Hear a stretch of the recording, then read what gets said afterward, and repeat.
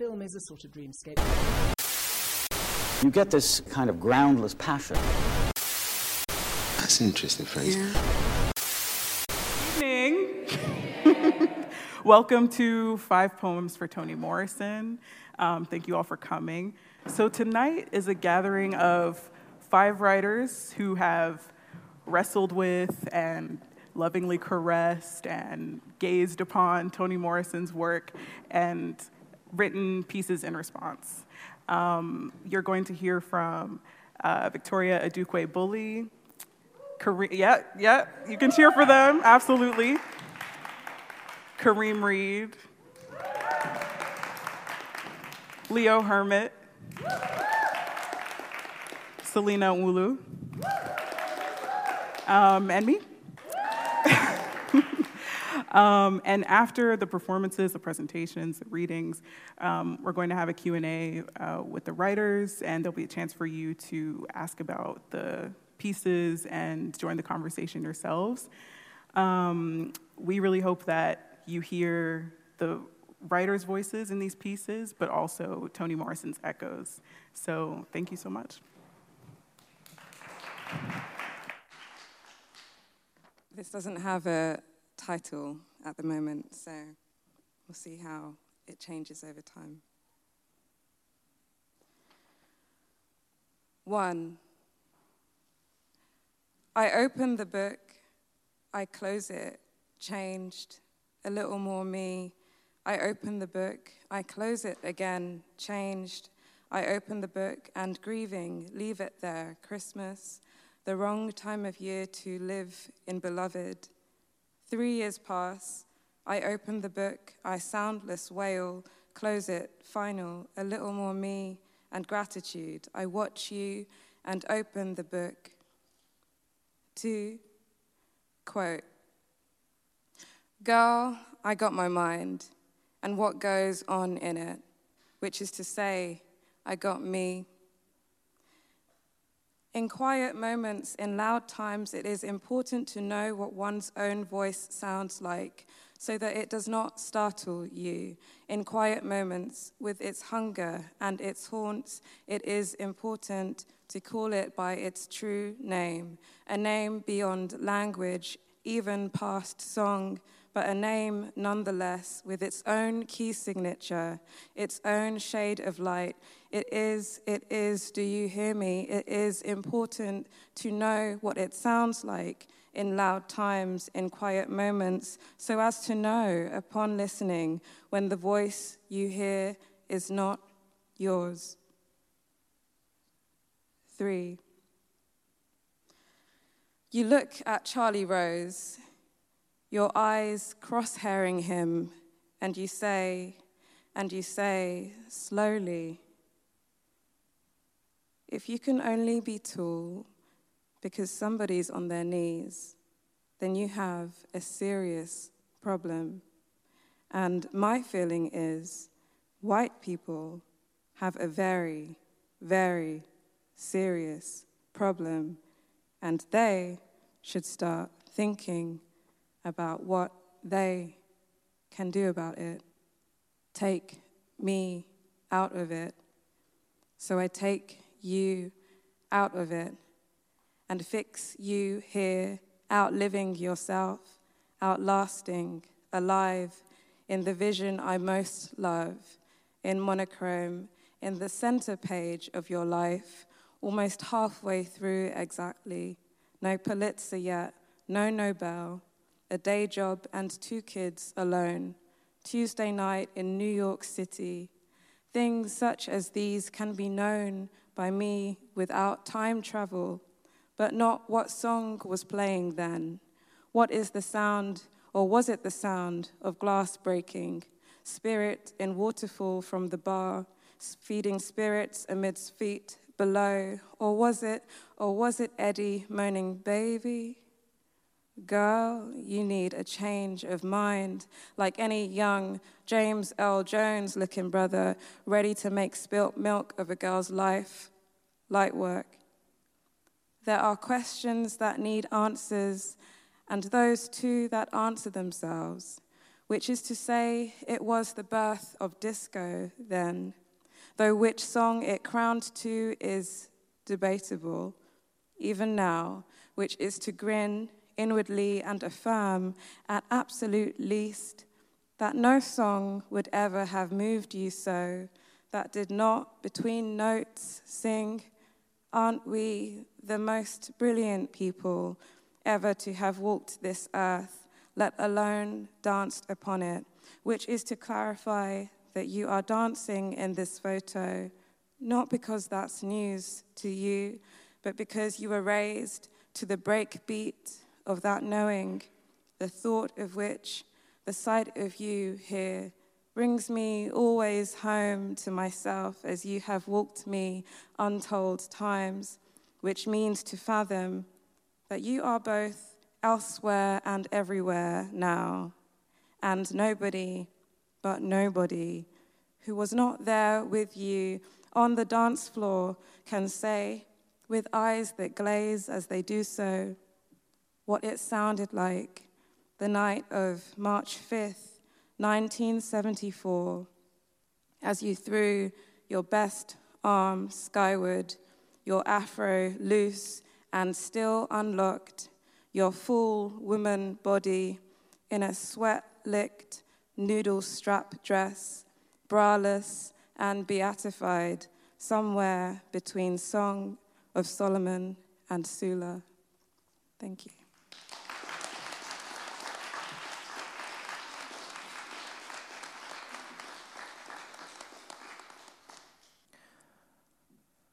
For Toni Morrison, Inside Laughter. In Toni Morrison's jazz, laughter is serious, more complicated, more serious than tears. Jazz's narrator describes people who, when they spoke, regardless of the accent, treated language like the same intricate, malleable toy designed for their play. A playful erosion of language's borders, evidence that we are contradictory, evasive, independent, liquid. It's spring, summer, 1992, either May or June. Miss Morrison is here at the ICA. I hear the smile creeping into her voice as she delineates the strong sense of belonging to this group that was denied entrance, observing a kind of luxury in one's life. Not the luxury of things, but the luxury of language and views and interpretations, the snatch of freedom, the possession of one's body, the ways we inhabited the world. This language that drinks blood is reformulated in Morrison's hands as new combinations, invented words that capture specifically Black scenarios, beloveds, cry, laugh, and sister girl, paradise, baby girl dreams, jazz, little bitty life. Official language does not account for laughter as punctuation, laughing as speech. Orthography and linguistic study cannot account for the contours of my mother's voice, the lilting rise of each concerned vowel on her her deepened lower tonalities when she is tired. In Paradise, a character named Connie, laughing, tells us, scary things not always outside. Most scary things is inside. An incensed deacon confronts his congregation asking, what have you given up to live here? In exchange for survival, the flesh carries the text of communal violence. The biology of our emotions tells us a bone-rattling laugh can lead to crying, cry laughing, when speech and language fails us, where everything has been pulled inside out. There is another way of telling an unbearable truth of another world inside this world.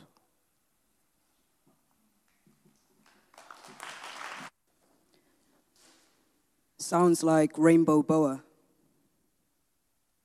Despite requiring very specific humidity and heat, This species is commonly found in the pet trade. During the 1980s and early 90s, substantial numbers were exported from Suriname. Today, however, far fewer are exported, and most offered for sale are captive bred.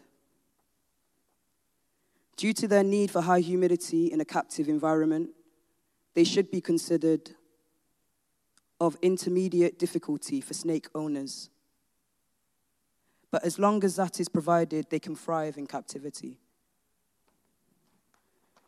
Younger species will often bite because of natural defensive instincts, but tend to calm down as they become used to handling.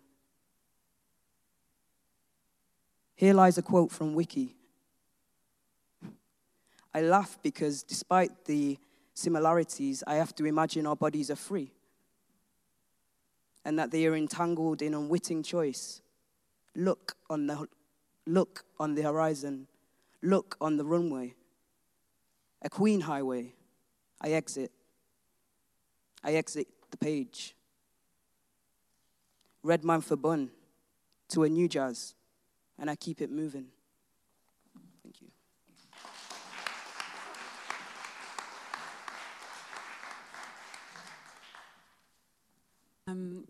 So this is called Chords That Cannot Be Broken, and I start with a song that I may need you to help me with. I don't know if people know the song Bind Us Together. Eerily quiet, that's not very reassuring, so I guess I'm by myself. Great. If you do know, please feel free to join in. Bind us together, Lord, bind us together with cords that cannot be broken. Bind us together, Lord, bind us together with love. Thank you. I'm forever grateful for the company of Black women and our ability to dance surrounded by flames. How at home I feel in the company of our laughter, succulent and wild. It is on an evening like this, happy drunk, that someone in jest spontaneously starts to sing, Bind Us Together, Lord. And without hesitation, the rest of us rise to our feet, all singing in unison by the second line. What a gift it is to be your own church, an everlasting congregation, ready to give thanks for the miracle of our being, a harmony of voices, filling the room with bind us together, Lord, bind us together, children of the faithful, of parents traveling oceans, clinging to the cross for protection, and our tongues now an heirloom, carrying the continuum of time. Sunday school ritual, greased hair and freshly ironed clothes buttoned too tight.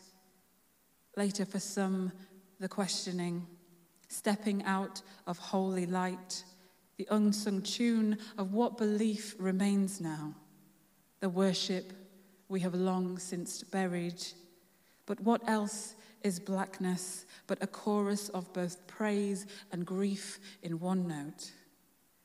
I bring my mother to the song, the way she sings hymns like this one loudly, a lifeline, prayer for better times than these.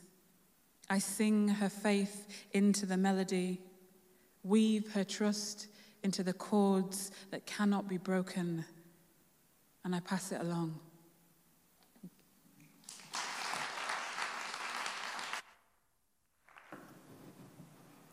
This poem is after Toni and Zora and Andros and Rowdy. Here in this here place, here in this sphere place, here in this here place, here in this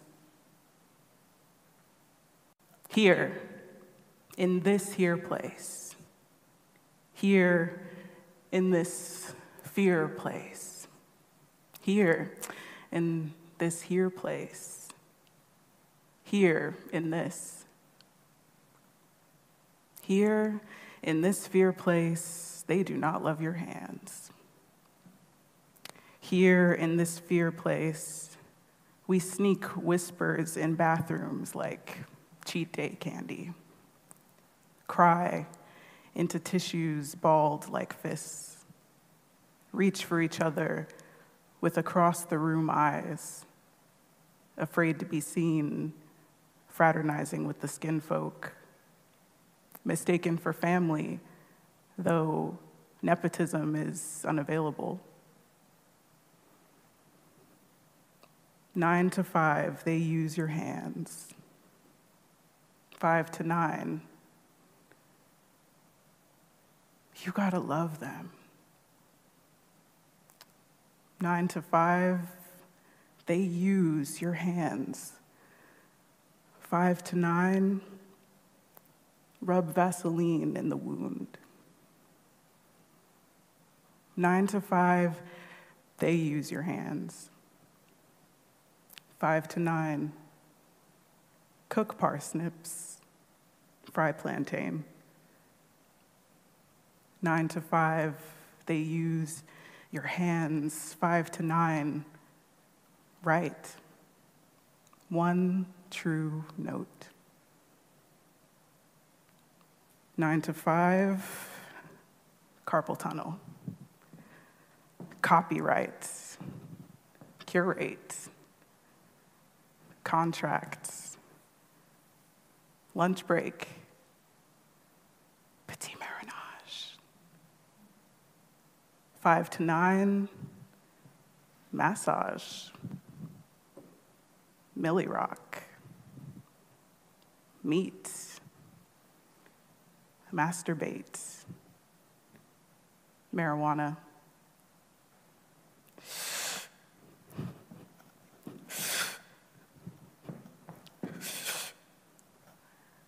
Here in this fear place, they would put your insides through a shredder. Here in this fear place, they would sell your gender on the auction block. Here, when thrown against gallery walls. Here, on the master's clock, are names that need to be savored in the mouth. Thoughts that need to stretch their legs. Sighs and laughs that need to bubble up and break the surface. Breaths caught in bramble. Here in this fear place, sometimes a sister comes along and makes you feel alive again. Then here is a human being.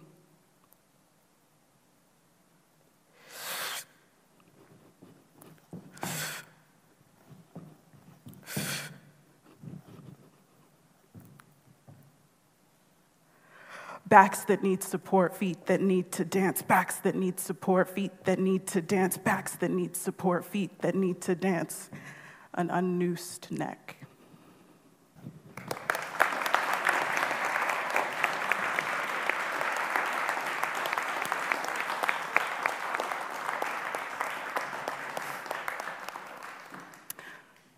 All right, thank you all. That was beautiful.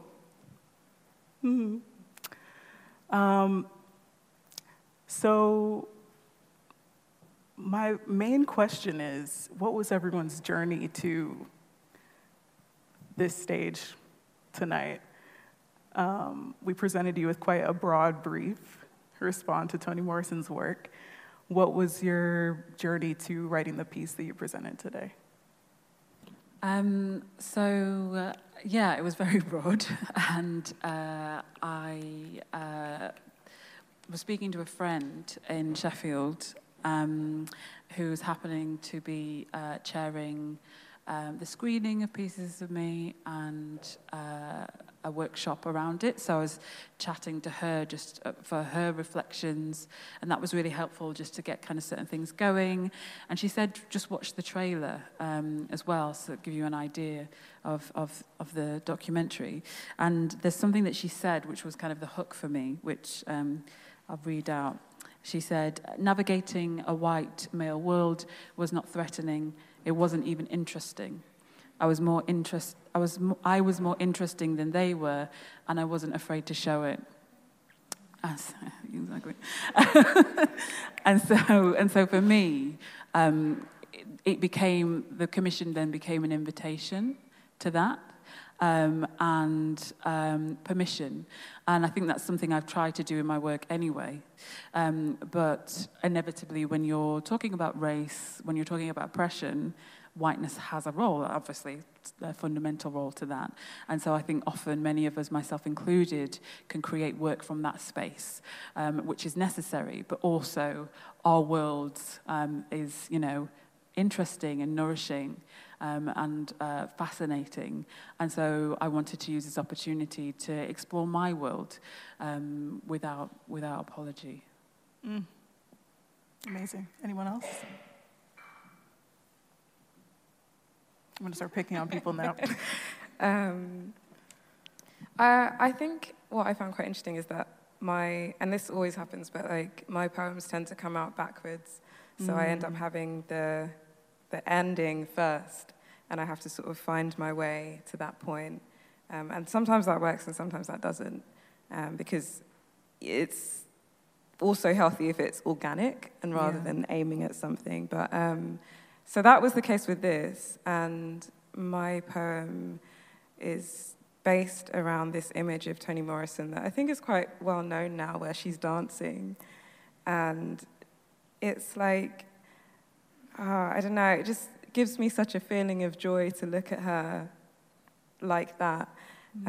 So I began to find out more about the image and who took it. I forgot the name of the guy, but where it was taken, when it was taken. And I was quite fascinated to think that that photo was taken only when she was 2 books in, and while she was still working full-time as a single mother, and she hadn't won any big awards yet. She'd written The Bluest Eye and Sula. Of course, The Bluest Eye went on to be banned left, right, and center. So she wasn't even Toni Morrison yet. Right. She was, but she wasn't. So I was interested in that, but the first part of the poem, which is really the last part that came to me, is just my feeling of what it was like to read Beloved, and how I actually found it so heavy that I stopped for 3 years. Yeah. And came back to it, and then was glad that I stopped and had that time. And then the second part, there's 3 parts. The second part is about the sense of what I get from watching her. So not so much her books, but how she comes across in person in interviews, and how my biggest takeaway from her is she is someone who protected her interior life so fiercely, and without that, I don't think she would have been able to write the books that she wrote. Yeah, absolutely.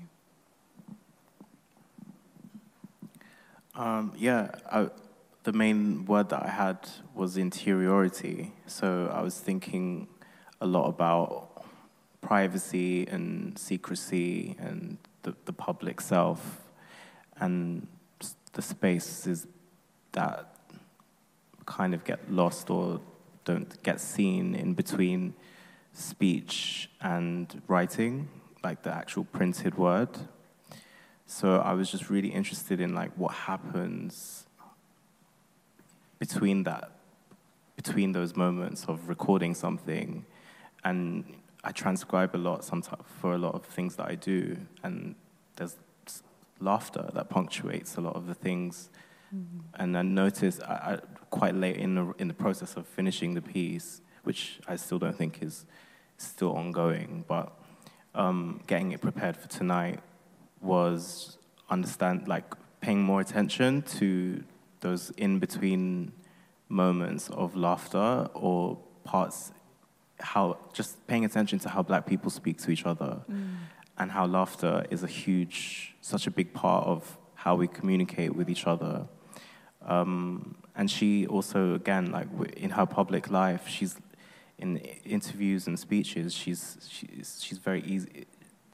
Laughter comes very easily to her, and she's often saying something really profound and profoundly simple, right? So yeah, I think for me, I wanted to focus on laughter. Kind of was the thread that brought me into the detail of the piece, like gave it its shape. I thought what a nice thing to share and to focus on and to read, something that was about not a sound, rather something that was about a sound that you make with your body. That's quite visceral. You feel when you laugh, it hurts sometimes, or you can laugh until you can't tell if you're crying or not. Yeah. So I'm really interested in those kind of confusing emotional reactions that we have when we deal with things, when we deal with very difficult, heavy, serious things. Thanks. I think, similarly, my poems tend to capture moments, and what you were describing about emotion and what happens when that is brought up, but the way the body reacts is not easily, described by, not everyone can describe what's going on in the ways that some can.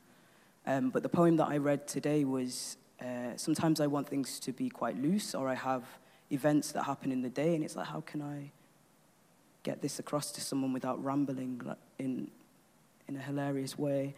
And I feel like what I read was something that I came across about the rainbow boa, but the description of the creature's life was metaphorically and sadly quite apparent to the way that bodies were treated within the LGBTQ community. And I was kind of focusing on this, like some of us are almost like dancing in the dark, and it goes back to like the way Toni uses language to shine a light on stuff that happens in quite dark places within our communities. And in a literary context as well, the acrobatics of whiteness, and we see it, but we don't always express it in the moment or at that time. And so our time is then punctured, and we're relaying stuff back to each other, but it's not from the same period. It didn't even happen to you, or, we're relaying back the experiences and traumas back to each other. But the poem, what I read tonight, is kind of this jarring thing of seeing stuff within our everyday. So I'm just on the internet geeking out about snakes. And then the rainbow boa comes up, and I'm like, oh my God, this is too close to home. Why am I reading into everything? And it was just a playful thing, but kind of hit home as well about the like mental slavery, really, and the captivity that we can often find ourselves in. And then it's like to remember that we are free. Well, not all of us are, and that's a part of it as well. So it was the process of that, and I hope it captured some of it. Yeah, amazing.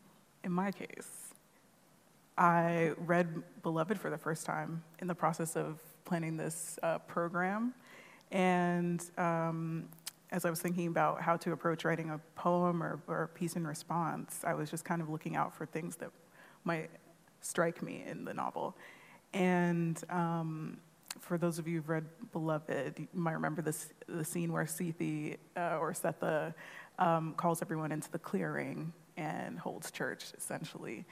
And I just thought, this is it. This is what it's all about. There was just something for me in that scene about valuing yourself and holding a part of the body that has to labor for other people, involuntarily, voluntarily, different degrees of that, loving that body. And I really felt that that scene contained everything that I needed. I didn't actually have to write the piece. I just felt this urge to amplify it and to almost remix what was already there. I just wanted to draw attention to that scene. And I did have an encounter with Toni as I was writing the piece. That line about brambles was not always there. And so there was this one morning, I was on my way into the office, and revising that line and trying to capture what I would later describe as, breath being caught in brambles. And I thought of the word bramble, and I thought, is that really what I want to say? Let me go and Google the definition of bramble and think about what the texture of brambles really indicates, peak poet things, right? Obsessing over this word. And I remember I was coming out of the tube and didn't get great service, so I couldn't pull up this definition. And I had been reading Beloved as well. And so I changed trains and just put my phone away, gave up on Google, and continued reading Beloved. And it was in the next paragraph that I read was a sentence about brambles. And I thought, okay, Toni. Yeah. It was something one writer would say to another, you know what I mean? She was saying to me, forget about your Google, put your Google away. I got your brambles for you, you know what I mean? And so I just felt so grateful that she kind of saw what I was doing. And yeah, the movement as well in the scene, I thought I want to show that as well, and that possibility to write without words was really interesting to me. And I say the poems after a couple of contemporary dancers that I really admire, whose work I've been really immersed in here at the ICA, Androsons, Brown, and Rowdy SS. It kind of became a way to respond to their work as well. So typical Toni, bringing all these different writers and artists together. Yes, thank you for your poems. I'm working on a script at the moment that's very black, and then a producer sent it back to me this morning, and he was like, I don't think I'm the producer for this. It opened with 15 different people talking, but it was like a space full of Jamaican people, and that's what it's like. You hear voices, and I want to know about this place that you guys write from, where you know that it's personal, but wanting to get that element of Toni Morrison into your work, where I do not have to explain it to a white person.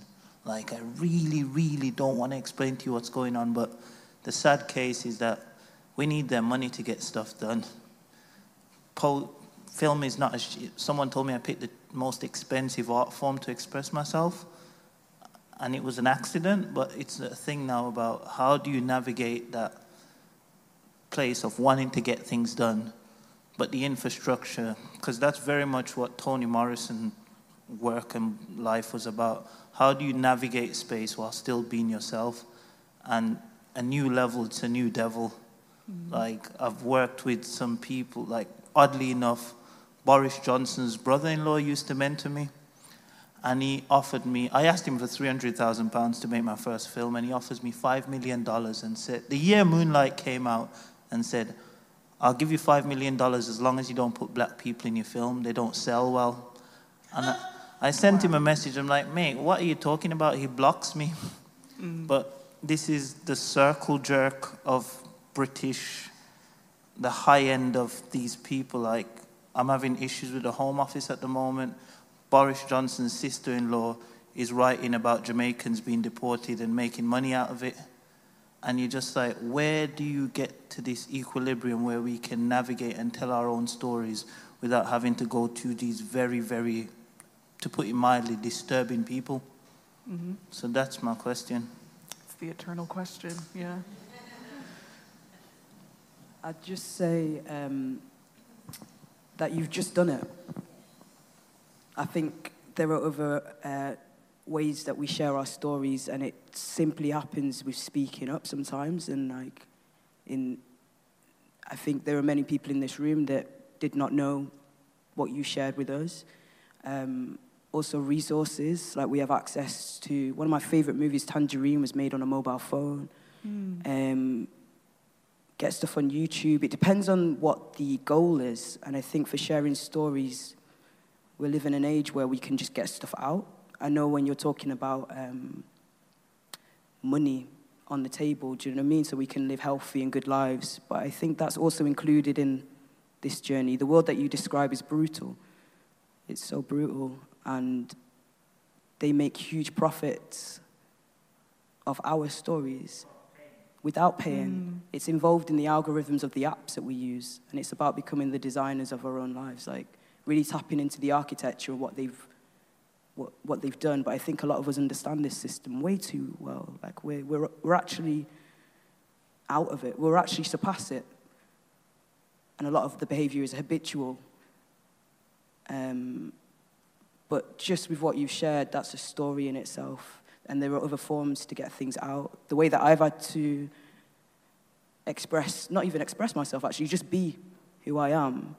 I realized I was just fighting to be who I am. And when I came out of that, I was like really shocked at the fact that I'd almost been shut out of the black struggle. And it's like, no, I was never shut out. I've always been doing everything as one.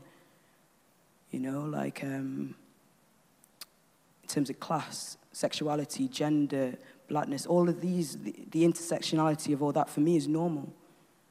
And I think if you want to inspire people, you want to share your story, a lot of us are actually trying to be free. Just be yourself and like trust those guides as well, like that have gotten you to this point. Often other people help and guide you as well, but you trust yourself, you're already very talented. Not everyone in the room is. I feel everyone's just born with, I'm gonna stop talking. Also what you shared is wild. Yeah. I know, right? There's so much that's what I mean, we've got the best stories. I think a lot of what blocks is fear. And then when you realize there's no one to be really afraid of, just boogeyman. When you get to a certain point, you realize that's what I feel very lucky about that. There's no one shooting at my gaff. Seriously, it's very real. So, yeah. Sorry, firstly, because I think it's important to acknowledge the grief that comes with that. I mean, that's in its essence like dehumanizing and painful as a creative to be in that situation. I think I just really want to echo that now we're, in a time more than ever where we can be creating our own media, and I think there's something, we were just talking about this before, to kind of be done about creating our own networks and being able to kind of mobilize in that way, because I think it really does depend on what your version of success is. And if it is this mainstream Hollywood version, then I have nothing to say to you. I'm sorry, because the rules keep on changing because they're not meant for us. So it doesn't feel like that's a game that many of us can play and win. So I would reframe what your version of success is and who you're creating work for, and speak to those people and make work with those people, because sometimes it feels like it doesn't matter what it's about, really, what the work is about. It's about access. And I think down those kind of well-trodden avenues, often, it's a closed door, but for one. Maybe look in a different direction, because if you keep on thinking, it's this question of whiteness, and if you keep on thinking what will work for that, Boris Johnson's brother-in-law, then you've already lost, and you're already creating work that is outside of your vision. So is it work that you would want to be doing anyway? And you have to start with your values and work from there. Yeah. Any thoughts? So I was looking at a lot of interviews that Toni Morrison has done, and a very recent one between Farah Jasmine Griffin and her for Essence magazine. And she the question was, how do you maintain integrity when your public self looms so large? And I think it's relevant indirectly to your predicament, where she simply just said, I don't trust the public self. So I think continuing from what I said about like interiority and privacy and secrecy is some of the things that you want to share doesn't have to be, it can be a secret, it can be kept to yourself and within your community. Like it doesn't have to, some things don't have to be publicized or exposed or visible in a particular way. Like for me, I've been questioning a lot about archives and a lot of the things that seem to be popular or greenlit is the word, I guess, in the film industry, are things that, you know, it's always about presenting something as new. When I think maybe the things that quote unquote have not been seen before maybe should stay that way. Like maybe some things aren't documentable or recordable or sellable or pitchable. And I think, part of it is just, don't trust, if your job requires you to be public and to make some things visible, then I would think about what you will and won't accept for yourself and what kind of, the word is strategy, I think. Just strategize about what you think should and shouldn't remain off the table. I'm thinking about this essay that Toni Morrison wrote called, Nadia, remind me, Rootedness, Search for the Ancestor, where she talks about the fact that in Black literature, there was a period where a Black writer could be both individual and representative, or tribal, as she puts it.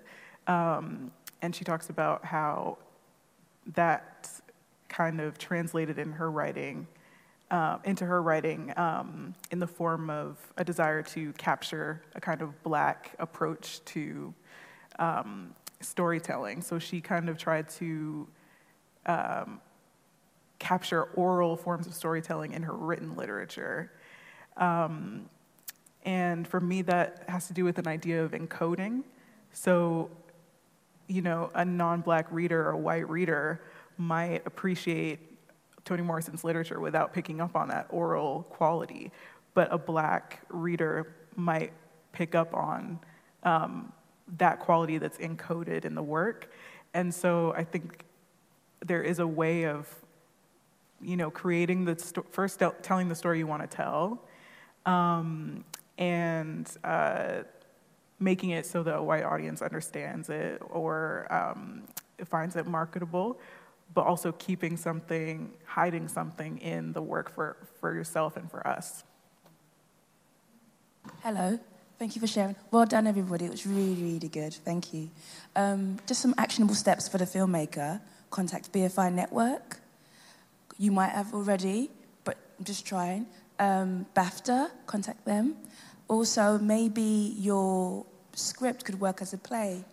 Maybe find other formats, or just actually use her life as a roadmap. She was a single mother, had a full-time job. She did what she could until she got there.